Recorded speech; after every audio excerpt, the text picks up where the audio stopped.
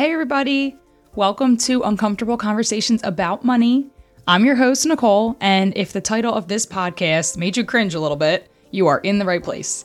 In this podcast, I really want to bring the conversation about money to the forefront because I have a passion to change the fact that money is such a taboo topic in our society.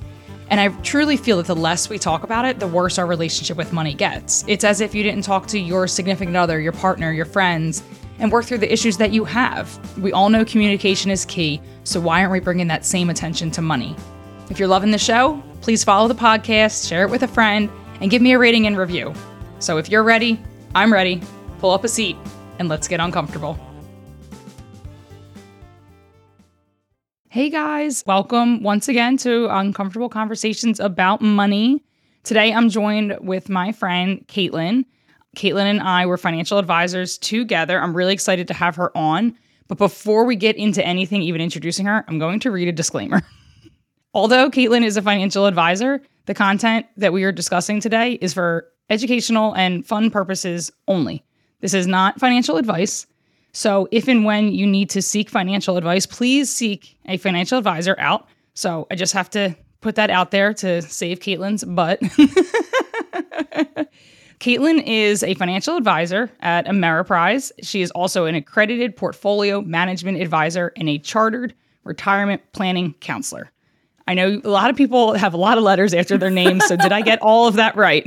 I'm really impressed, actually, that you did get them all correct. I had to Google them before we started. Do you have anything else? I'm working on some others, so stay tuned. I'll just let you introduce yourself, maybe tell, everybody a little bit about who you are and what all that actually means. And then we can, jump into some more fun stuff. Yeah, so I'm Caitlin Boshnack. I'm a financial advisor and a financial planner. I am a mom. I'm a wife. Nicole and I are friends. And like she mentioned before, we worked together at Morgan Stanley. And then I later moved over to Ameriprise Financial, where I am right now. I live in South Jersey, love to travel, love to talk about women and money. Yes, so excited. Thank you so much. And I know you're working towards more, let's call it alphabet soup between you and my husband too. We were just talking about something yesterday. He was just rattling off all these letters. I'm like, I don't even know what that means, but it sounds great. So more power to you, because I know that I was studying a little bit for that as well. So for what you're doing now, and it was not easy. Yeah, it's serious. I mean, even, when we got our license together, to just have to study and study and study, and the amount of information that we had to know to sit down for a 6-hour test, it was like running a marathon, basically. And so, any type of accreditation in any industry is just a big deal because it takes a lot of preparation and, mental readiness to just sit and get that criteria. So kudos to Justin. Okay, so let's talk about, for people that don't know, when you become a financial advisor, at least when we were, you have to take this test called the Series 7, and it's like a 6-hour test. I know at Morgan Stanley, you get hired and your job is to study for 3 months. And thank God I had Caitlin, because number one, she was the only other female in the office. She had just taken her Series 7, and there's a 65% fail rate. Now, they do it differently now. They break it into 2 tests, but it was so intimidating, but it was also so, I don't know if the word's cathartic, but passing that test, I just cried because you would lose your job if you didn't pass. I saw that one guy that was working there lost his job because he didn't pass. It's he's there one day and he failed his test and you lose your job. So it's a pretty serious industry. Not all brokerage firms do it that way, but that's how we started. So like I said, thank God I had you to help guide me through and the tips you gave me. But tell me a little bit about how that was for you, because you were the only young person probably and a female. So what was that experience like for you? So I'm sure you can probably relate, but to some extent it was just a huge risk going into that position. I mean, we were hired at that point. You don't have a business, you don't really know anything. So you're taking a huge leap of faith to say, I can do this. Mm-hmm. And the first thing you have to accomplish is passing this, 6-hour test where the information is in basically an encyclopedia that you have to know everything in and out, up and down. And, that's the trial to see. I used to joke to people in the lunchroom and I would be like, yeah, it's basically hazing. You have to basically just show that you can do this task Yeah, going to the testing center in and of itself was prepared. I remember I think you told me, thank God, like, don't drink a lot of water because you're not allowed to get up and go to the bathroom. I wasn't even allowed to bring a piece of gum in. Like, you couldn't bring... It's serious. They inspected your glasses to see if you had, like, notes written on them. Like, it was so intimidating. Like you said, it's a big jump. It's a big leap of faith because, you know, advising is basically like starting your own business. And again, it's a very male-dominated industry, so there's not a lot of females. I mean, obviously, I'm no longer an advisor. It just wasn't my thing. You still are, and you're crushing it, but it's almost like hazing. And it weeds out the people who aren't serious because it's not easy, even going forward. You're building a business, and I think being young and female is a good thing, but it's also probably very difficult as well. Yeah, because there's nobody that looks like you. When I got started, there was nobody. Then you came and I was so excited because I was like, yes, another young woman.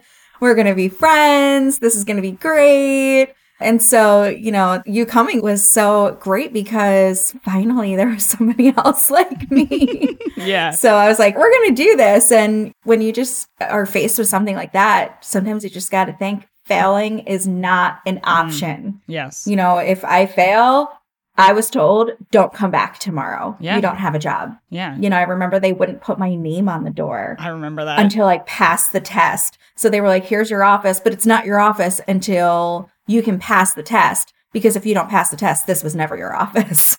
So speaking of that, I want to hear a little bit about your journey before becoming an advisor, maybe like what it was like growing up, with the conversations, if any, were about money, success, failure, and how that maybe stayed with you through your career. And then I know you made a big jump, from what you were doing previously to advising. So maybe talk a little bit about that. Yeah. So growing up, I think the piece of my childhood that had the biggest impact on me as a person, as a woman, and for money is my parents got divorced when I was really young.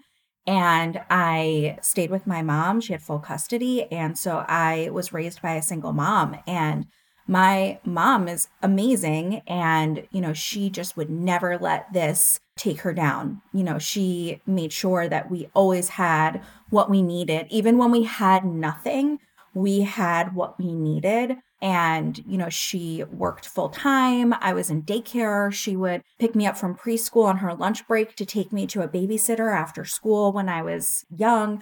I mean, she sacrificed everything to just make sure that I wasn't impacted by the fact that we really had nothing. And so obviously that had a huge impact on me and just my attitude and, the way I view that nothing can stop you. Basically I was raised with that mentality. And then, as I got older, I think what's interesting about like you and I and our generation is, we really came into our own as teenagers and kids in a time where money was flowing a lot more than it does today, let's say. So it wasn't uncommon that there was one person in the house working. You didn't have to have dual incomes. So my mom ultimately got remarried and my stepdad worked, and he was a pilot for a major airline, which was really cool. But, nice. He worked, my mom stayed home, and we had a great life. I went to private school. We went on vacations every year. I don't ever remember struggling from that point on financially. So I think that then had an impact as a child, just having this great life filled with experiences. Fast forward now, I got married and I have 2 sons now. And, my husband and I came from the same generation. We had great childhoods. Both of us had one parent that worked and one parent that stayed home and just focused on raising us full time. So we were super fortunate. But obviously the reality of money today is that for the most part, both parents have to work because money doesn't flow like it used to. The price of things have just gone up astronomically before this, huge inflation push that we have right now. It's been happening all along, just at a faster pace than we've really paid that much attention to. And so that really, now as a mom, I want to give my kids the same great experiences in traveling. And I want them to have these great childhood memories, whether we're struggling to get it to them or it's easy for us to get it to them. So that's really from a money perspective, what got me to where I was today. And so, from a career perspective, how did I get into finance? Because it's not like my parents are in finance. So I always knew I was going to take over someone's business. You didn't like go to school. I went to school for it, and that was like I was like, well, I should just do this. So like, I think it's interesting the journey you had because it wasn't really on your radar, you know? Yeah, a very non-traditional path, I guess.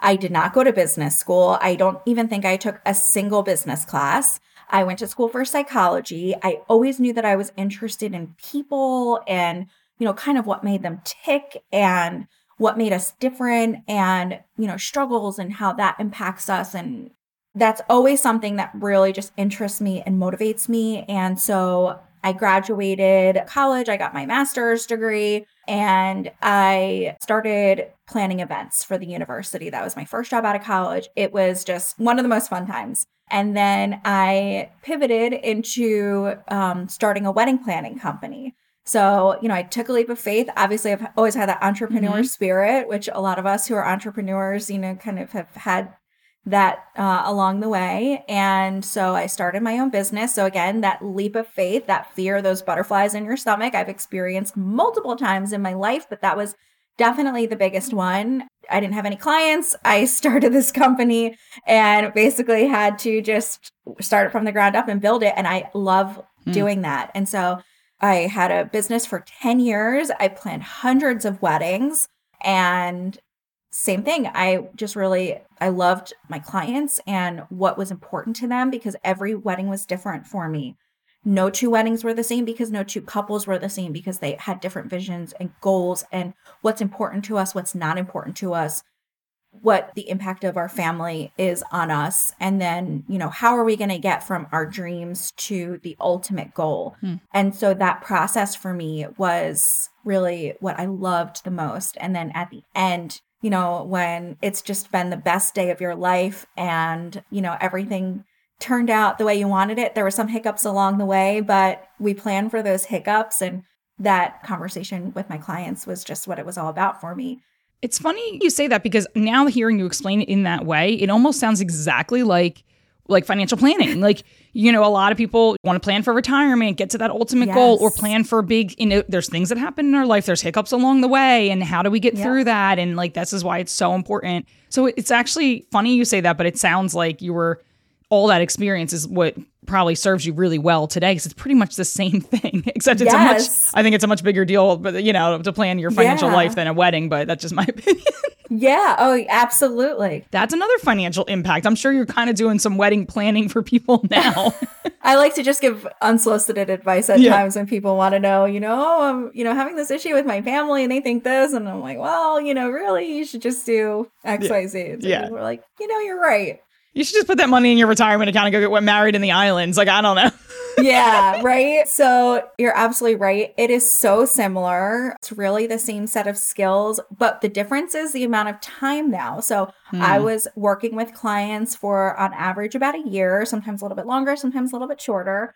And I got to the point where I was like, you know what? I'm going on this journey with people, but I'm kind of sad, to see them go. And it is really fulfilling and rewarding. And, now my couples have families and so much has happened in their life. And so it's so rewarding to kind of be on the sidelines watching all this exciting life moments happen with them. But I thought, I want to work with people on a longer basis than 12 months.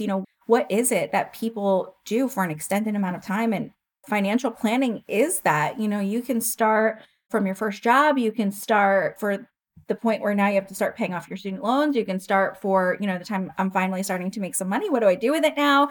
You can start with, some major life change. You could start with, I'm about to retire. Any one of those things motivates people to seek financial planning. And so it's great. That's what got me to where I am. So it's a crazy journey, but it does flow somehow. Yeah, no, that's great. And it's like you said, that you have that entrepreneurial spirit when you said that, that you have numerous times built something from the ground up. And even though working for a firm, it's literally the same thing. It's, because if you don't, pass this test, you get fired. If you don't bring in enough clients, you don't have a business. So there's really not a safety net. It's still a big leap of faith. And I think when you're an entrepreneur and I'm in sales now. So yeah, I work for a corporation, but if I don't sell, I'm not going to have a job, so you're constantly finding what's next and what that next thing is. And I've said this about growing up with my parents. I think they were just addicted to the game, in a good way. But you have to to enjoy somewhat the journey. Like it's hard, but the upside, I think professionally, personally, maybe even monetarily is so worth it. And you just have to have that spirit or it's never going to work out. But so you switch into financial advising, you start building this business, you're studying for all these tests. Tell me a little bit about, for people that don't know, you'd mentioned the rising cost of things. And again, I'm not going to ask you for any advice or anything. Can you just give us a basic definition of what is inflation? What the heck is going on for people that don't understand? I know it's probably a loaded question, but maybe just like break it down a little bit for those that might be listening and wondering, like, I don't even know what to do. Like, why is milk $7 or whatever it is? Right. I think it's like $5 now. Anything about that, like I said, maybe not advice related, but just like the basics of like what's going on. I love teaching people. You know, my husband's a teacher, and I think that to some extent our jobs are somewhat similar to each other. He teaches algebra to high school students, but I teach people about all of these economic, financial concepts that we may have heard along the way, but don't really know what it truly means in plain English. And so I love doing that. So basically, inflation is what you can purchase for your money. So if you have $5, well, 30 years ago, for $5, you could probably buy a loaf of bread, a gallon of milk, and a dozen eggs. Now, for your $5, you can probably just get one of those. Mm-hmm. And that's inflation. Inflation is what you can buy with your dollars. So you go to the store, a few years ago, could do all your grocery shopping for, maybe $100. Now you're not necessarily getting any more stuff, but now it's like $130, maybe more, depending on if you have two boys like I do. So that's a whole other story. But, it's the same things, but now it just costs more because inflation is what you can buy with your money. So it's part of the economic cycle. So the way that I like to think about things in finance and money is that a lot of what happens are cycles. There's a market cycle. There's an economic cycle, and inflation is part of the economic cycle. So as time goes on, the cost of goods naturally go up, and that is inflation. It's just the purchasing power of your dollars. And I think that that's so important to know. And what I see now, I work kind of more in like employee benefits and seeing like, a lot of people's salaries aren't keeping up with what the cost of living is going up, which isn't fair, but that's what's leading to this great resignation, reshuffle, whatever people are calling it nowadays. Like, go out, find something else. I was talking to my parents about it last night. Like, baby boomers are retiring and the next generation aren't even coming into the workforce because they're like, screw this. I want to do something on my own. I'm not going to do this 9 to 5, whatever. And there's going to be a lot of, I don't know, not enough people for the jobs. There's a shakeup coming, right? Yeah, it's crazy. I understand why, it might not be great when I want to go somewhere and there's a lack of employees to whatever. My dad was in the hospital the other week and he was saying how like there was like no nurses and they're all complaining about being short staffed. And I'm like, it's not their fault. This is just what's happening. People can't afford to do what they want to do, like you were saying, on what they're making because of inflation and all this stuff. And I like to joke, and I'll say this because it's my opinion. I have some friends that were like, why are the interest rates going up? I'm like, did you think when they printed all that money, we weren't going to have to pay for that? Like I hear people say all the time that the most expensive money is free money, right? And I forget exactly how to explain it, but like I remember in college learning about when they print money, like money is, which just shows that there's infinite money out there. We can just print it at will as a country, but what's going to happen is people are going to suffer because inevitably it's not just that, is part of why, at least I think, right, why things have gone up and why rates have gone up, and $1 trillion doesn't just fall out of the sky, Right. Right. It's just part of the cycle. So on one end, there was a global pandemic and the economy was somewhat shutting down. So the reaction of that was to print money, have more money in circulation. But then that cycle continues and now there's inflation. Yep. So it's part of the cycle. And you're right. I mean, that absolutely is partially what's causing what's going on. And so it's interesting times from a financial economic perspective. Yeah, like we're all sitting at home getting these stimulus checks and, to some people it's a lot of money, some people it's not a lot of money, buying things when the production is shut down, right? The supply demand thing, like you can't get a used car because there are none. But you have the money and then people wonder, it's going to take years. I mean, like we're not even through for this all to catch up, but I digress. So if anybody's out there wondering what's going on, like just do a little research and just, be patient. I think over the next 5 to 10 years, we're definitely going to see between the workforce and all of that, like very, very interesting things happen. So, yeah. I mean, just to go back, I had a great life as a kid and had one working parent and we went on vacation. Yep. It's different, It's wild. because to your point before, salaries are not keeping up with inflation. It's been happening for a very long time. And all of this just catching up to us. And we maybe always knew the concept of supply and demand, but it wasn't until 2020 that we've realized how supply and demand can actually have an impact on our wallets. When they stopped producing cars and there was an issue with chip and the tremendous impact that can have on everyday people. Yeah, no, yeah, it's so interesting. So talking about that a little bit, we're talking about we're all in the workforce. Everybody's working for money, right? We have to pay our bills. People want to say, oh, do what you love. You'll never work a day in your life. Like, you got to work, right? I don't know. I'm sorry. Yep. Everyone's got bills to pay. If you don't have to pay bills and you can just work for nothing, that's great. I wish. But like also planning for the future. So my husband and I talk a lot about like, how do we enjoy today? And also plan for the future and like balance the two, because there are two schools of thought. I think some people just go the whole YOLO mentality, never save for retirement. Next thing you know, they're like, oh, I'll just never not work. Like, you're not going to be able to work when you're 85 years old. Like, your body is physically not going to be able to, I don't know, like maybe you can, but most people you have to save something. And then there's the other school of thought where all you do is save. You don't enjoy today. And God forbid you retire and you like die the next day, because I hear that a lot. So can you talk a little bit about maybe the importance of, even if you're not making a ton of money today, you feel like you can't save it all, if you can give some tips and tricks or some thought around putting money away, compounding interest, why it's so important? And, because I think sometimes it'd be like, well, if I can only put away $100 a month, it's not worth it. But like, it totally is, so maybe you can talk a little bit about that. Yeah. So just a couple of things that you said, I think that there's a balance between living your best life today and not worrying about the future versus not enjoying today and, just hoping that at some point down the road it'll all work out. I think that there's a happy medium, and I think that that is what financial planning for me is all about.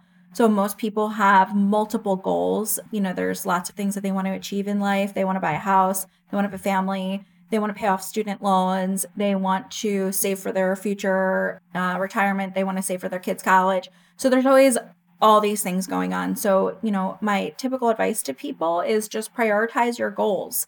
So, you want to save, and sometimes you feel like you could, just save so much that now you don't have anything for today. But if you prioritize your goals, I think it helps to, not over allocate so that today you're not living your life in the moment. So I think that that's an important thing that I like to tell people. And, again, to your point before, compounding interest is probably one of the most powerful tools that any one person has. And, it's the eighth wonder of the world. Yes.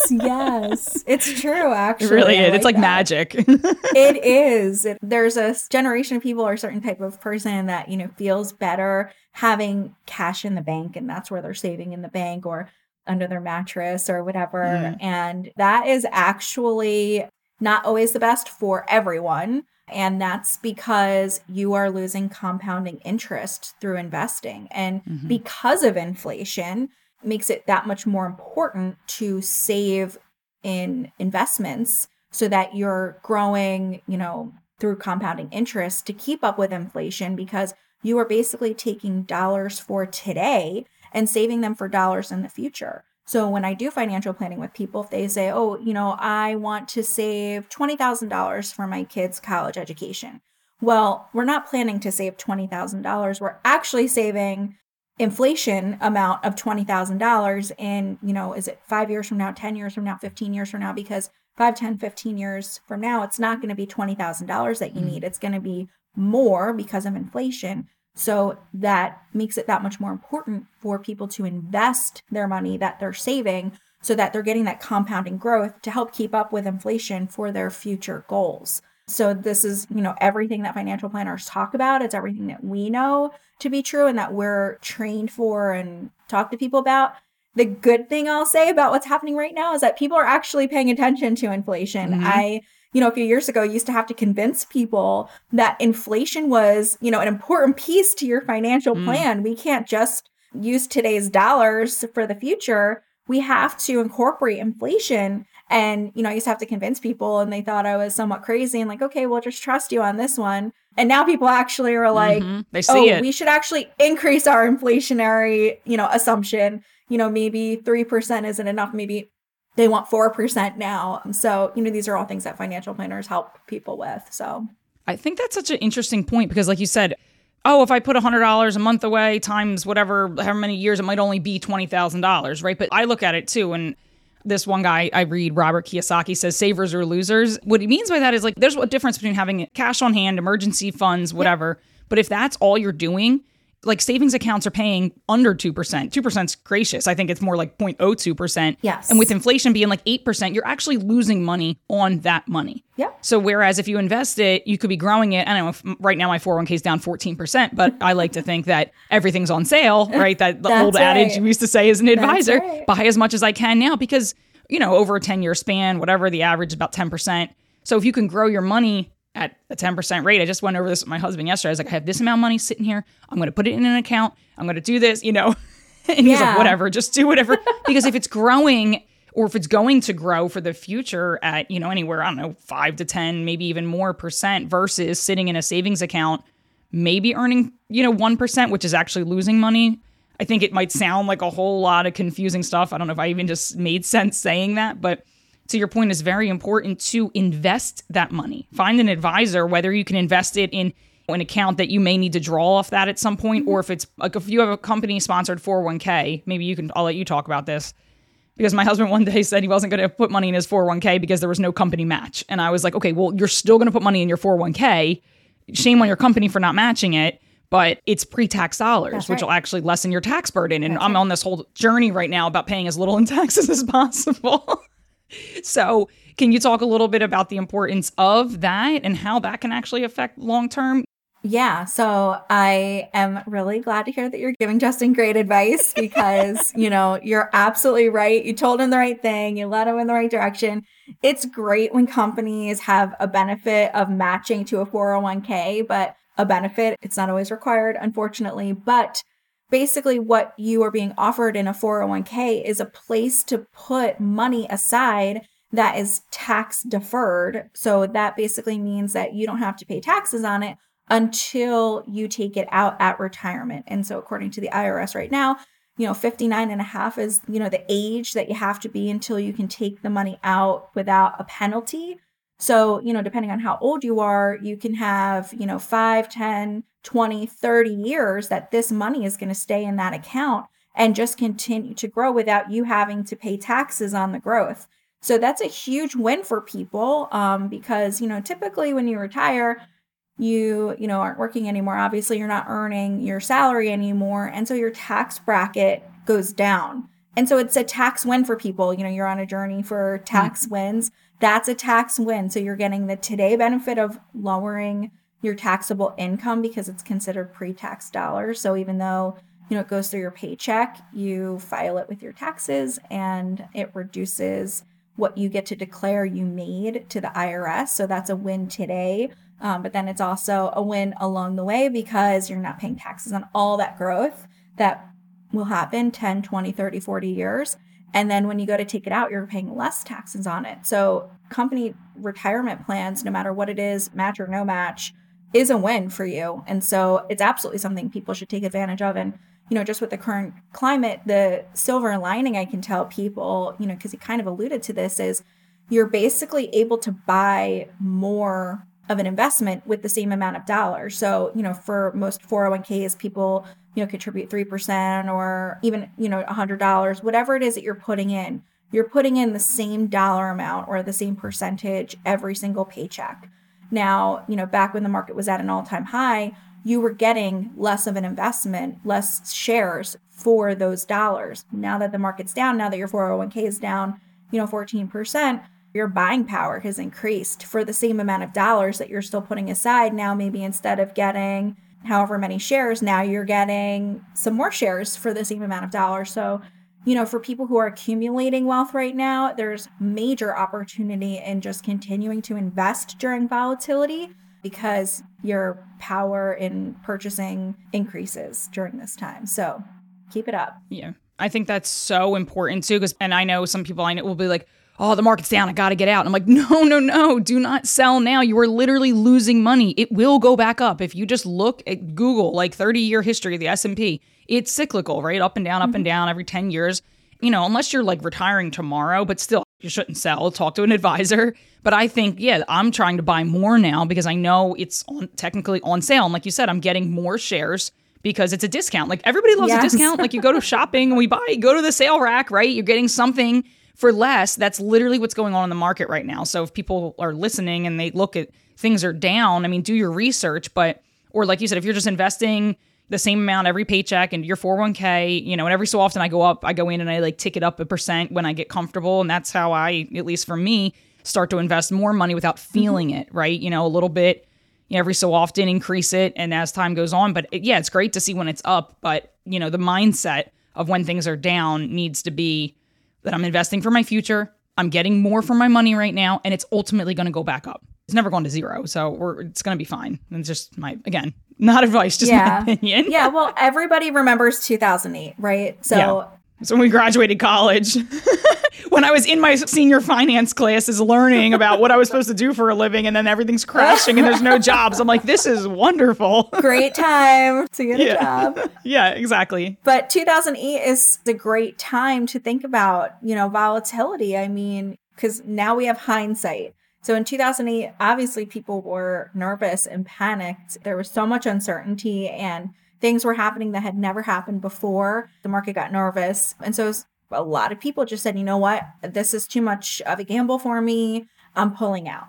And so, you know, a lot of people did that. And then what happened a few months later, you know, after, you know, some intervention and lots of policy help. But what happened was the market went back up and it went back to all new highs. So the best thing in hindsight people could have done in 2008 was nothing or invest more, right? That's even better. If you have more money and you're brave enough to be like, you know what, I'm going to double down right now.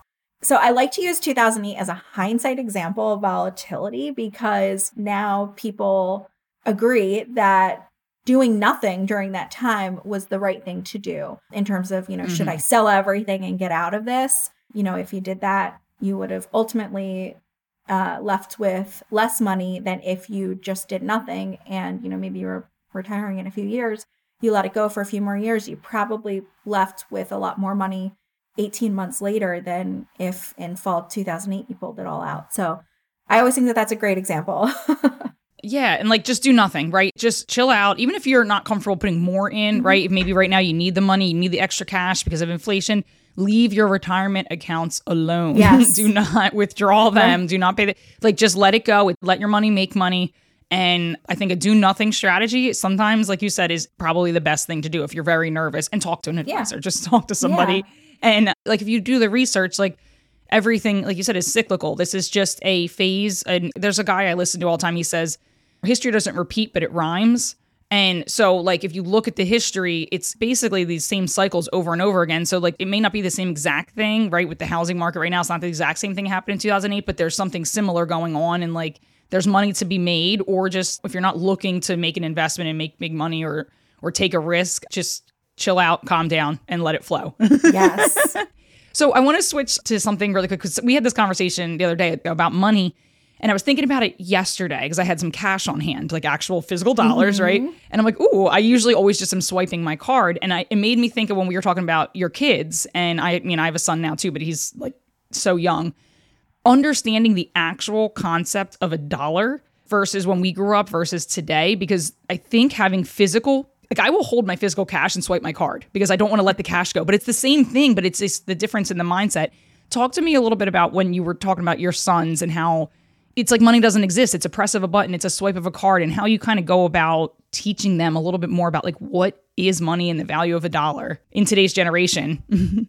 Yeah. So I, you know, as a parent, think about this a lot about my kids because I think that money is an abstract concept for them. You know, obviously there's a crypto world happening at the moment, but I think that there's so much electronic transactions happening as well, you know, that I think that my kids are growing up in a world where dollars and actual money, what it represents, is abstract. They play video games, so they're asking for V-Bucks on Fortnite or Robux on Roblox. And so, to them, they're asking for, I don't know, 1,000 V-Bucks, but, that actually is dollars. And even though if they get it, we go online and, my credit card is saved and transaction happens without anyone ever seeing the dollar move. When we were younger, you'd go to the store and, you'd pay with cash, right? Because people had those credit card machines that you had to go back and forth. Oh, yeah. You didn't swipe it. Yep. It wasn't instant. Taking checks, like that kind of stuff. Yeah, you'd pay your grocery bill with a check. You'd write a check out, because that would be the amount of money. So it was more physical back then, but now it's just so digital and electronic. I think that they aren't getting the concept of, well, 1,000 whatever game dollars is actually, I don't know, $6 and what do $6 mean? And, what do you get for that? So I think about the next generation so much and what their relationship with money is going to be. And I just really believe that this digital currency world that they are kind of coming into their own under is going to have a major impact on, just them having financial responsibility because it's so abstract. Mm-hmm. And I think that that's good. Even me, like I say, if you're looking to save money or you're not sure, I changed my debit card. I purposely lost it so I would get a different debit card number because I memorized it because I shop online so much. I could just type it in. I didn't have to get up and get my wallet. Now, obviously, you can even have Apple Pay and all that stuff and just click a button. And even though we grew up in a generation where physical dollars were a thing, it's easy to spend and not feel like you're spending and then look at your bank account and be like, holy shit, what did I do? Yeah. I almost worry about the next generation. I don't think it's, we just have to figure out a way to teach them because we can't just teach them the old fashioned way because they don't grow up with cash and dollars. Yeah, it'd be great. Yes. But there's got to be, and I don't know if you have any opinions on that or what are you doing with your kids to start to is there a strategy? Because I'm going to need to know this when Jack gets a little older because I'm saving money for him and I don't know what, how to teach him about money besides playing Monopoly. But that's cash isn't really going to be a thing, when he's old enough to really know what it is. So, yeah. So there are a few programs out there that exist for kids to help teach them about money and saving and spending and financial goals and investing even.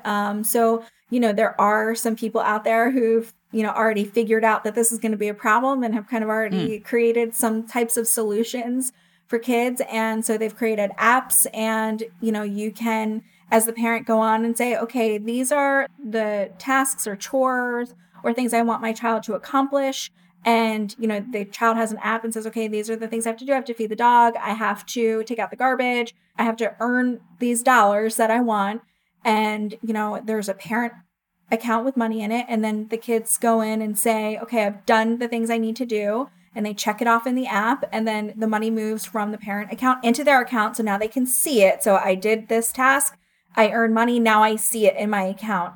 And that account is linked with, the program I use has a credit card for my kids with their picture on it that they can actually go, when they go to Target and they want to buy, Legos or something, they, can take their card and actually swipe it themselves and buy this thing that they worked for. So I think as a parent, just being intentional about it, I think that we did not grow up learning about money intentionally. We kind of along the way figured it all out. Yeah. For the most part. Yeah.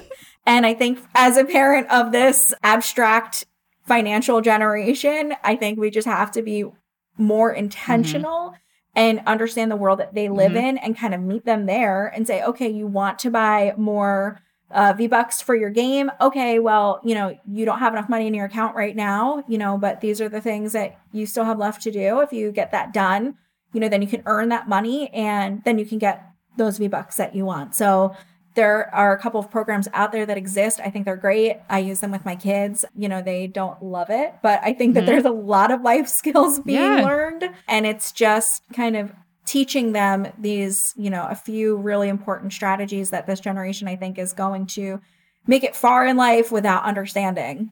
And I think that's great that you said that is we need to meet them where they are as opposed to being like, this is not how I grew up, right? Like, because that's what our parents probably did at some point to us. This is not how our generation. Well, it's like, it's always going to be different. So I think understanding that, meeting them where they are, like you said, seeking out some of these programs, and I've seen some of those commercials, and just showing them like, hey, look, you swiped your card, this amount went down. This is how money works. And it just the basic skills of it, and hoping that, that translates to, a responsible financial adult. And I think that they're getting better with financial education in schools, but if not, one day, I would love to go teach basic finance 101 to some high school students.